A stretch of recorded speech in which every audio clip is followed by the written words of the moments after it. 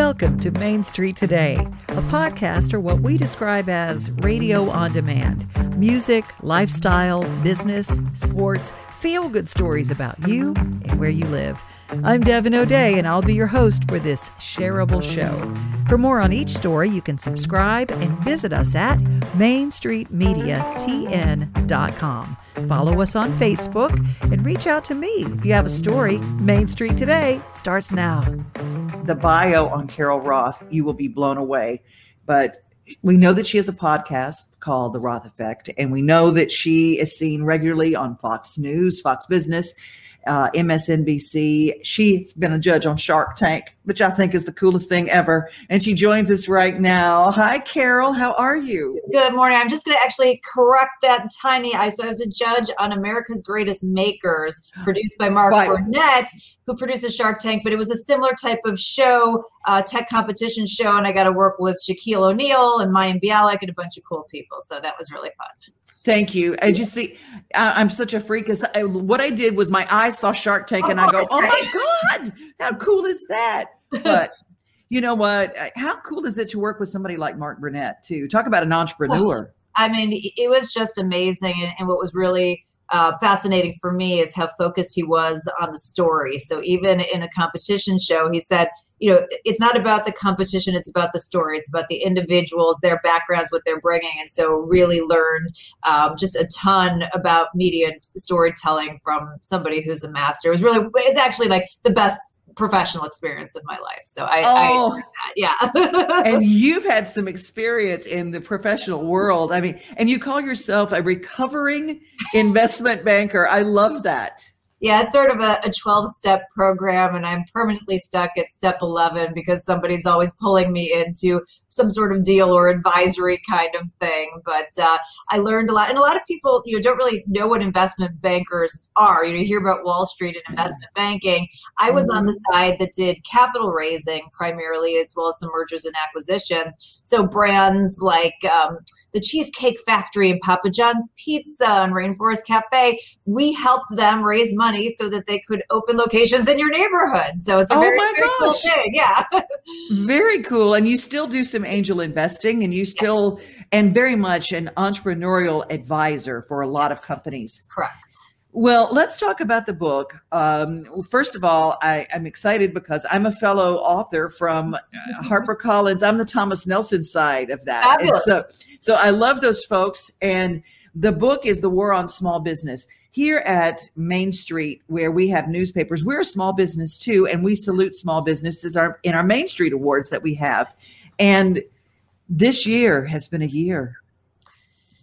Yeah, it's crazy. And I want to thank you guys not only for this platform for me, but for what you do to support Main Street and all of the small businesses out there, because they do not have enough champions. And we saw that this year. We had a situation where government picked winners and losers. They told certain businesses that you were essential and certain ones that you were non-essential. I don't know how they tell you that, but they did. Who was going to thrive, who was going to fight to survive.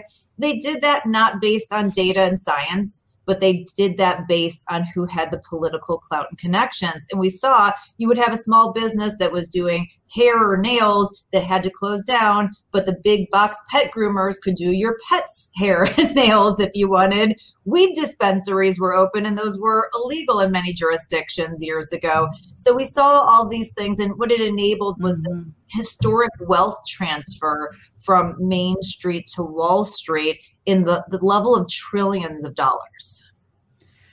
It broke my heart to watch business after business. And later on in the show, we're actually going to talk to someone who's part of a venue that closed. In Nashville, we're Music City. And so venues were not allowed to open. Yeah. But a restaurant down the street was. And it didn't make any sense. And it was horrific. And it really did a number on a lot of small businesses, and many of them closed and they will not open again. And let me add to that too, because there are going to be people who say, well, we saved lives. It was important for society. And I'm not here to talk about the policy decisions. I'm talking about the different treatment, because if you believed that small businesses had to give up their property rights for the good of society, there's a concept in the Constitution called eminent domain. And so the government can only subjugate your property rights if it gives you due compensation. And that's the problem I have. If they were going to target a group of people, they needed to appropriately compensate them for that. And they did not. And you'll come back to me with the PPP. PPP was crumbs. It was a fraction of the money that was given out, and it certainly wasn't enough to make up for what they did to those millions of small businesses that were closed in whole or in part by mandate. Let's talk about the Emergency Restaurant Rescue Act, or whatever that. What was it really an emergency rescue? Well, so again, we have winners and losers. So it's for restaurants. It's not for your dry cleaner or your nail salon or whatnot. But this is a horrible situation. And I have a small business owner who emailed me that I put out a tweet about yesterday. Basically, they discriminated, and they said we were going to only take women and minorities, and we're going to put their applications to the front.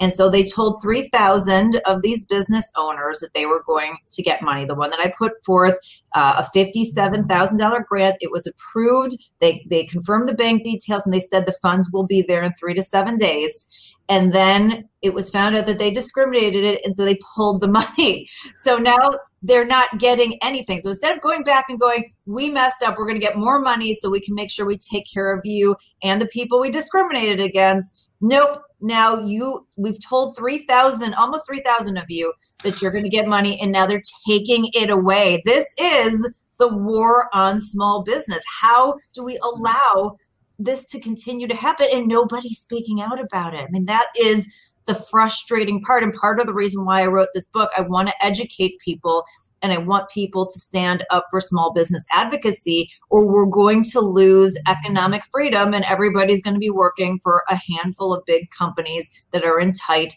with the power with the government. And that's what this book is all about. Let's take a look. It's The War on Small Business. I want you to see the cover because this is what you want to get. Do you have it out on Audible yet? Yes, so it is out on all the platforms. It's out on all the retailers.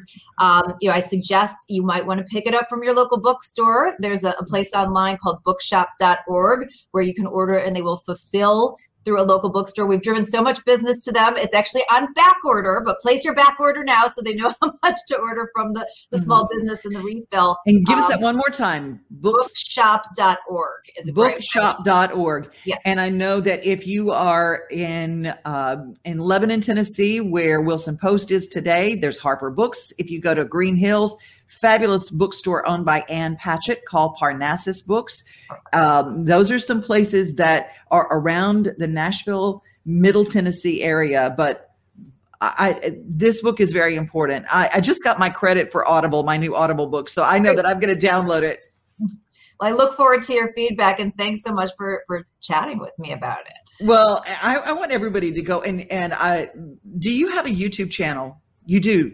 Don't you? So I do, but I don't really post. I'm a Twitter girl. You see my little bio at Carol J.S. Roth, and I just spend so much time there that I end up on everybody else's YouTube channel. So, well, here's the thing: is that you are hilarious. That's the thing. I mean, you don't put someone who's an economic specialist and an author and a podcaster about economics in the funny category, but you go toe to toe with every comedian that you're on with. So thank you. I actually just really want to be a game show host. I'm just doing the rest of this until I get to live out my dreams. So all of this like economic wonky stuff is just paying the bills. And then one day, hopefully I'll give all of you millions of dollars on national television. I love it. I love it. Carol, thank you so much for your time. Carol J. Roth on Twitter.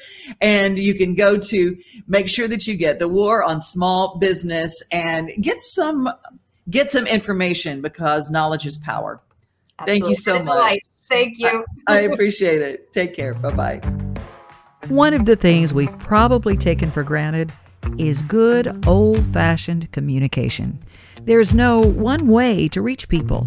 So we here at Main Street are communicating through every means possible to make the messages of our hometown accessible. So whether it's a Facebook video, online news, Our traditional newspapers, available in newsstands or for an unbelievably affordable subscription price, or here in our podcast, something we like to call Radio on Demand. You can follow us, you can subscribe, you can even clip an article and send it to someone in the mail. We are your hometown. We are your Main Street. And don't forget to share.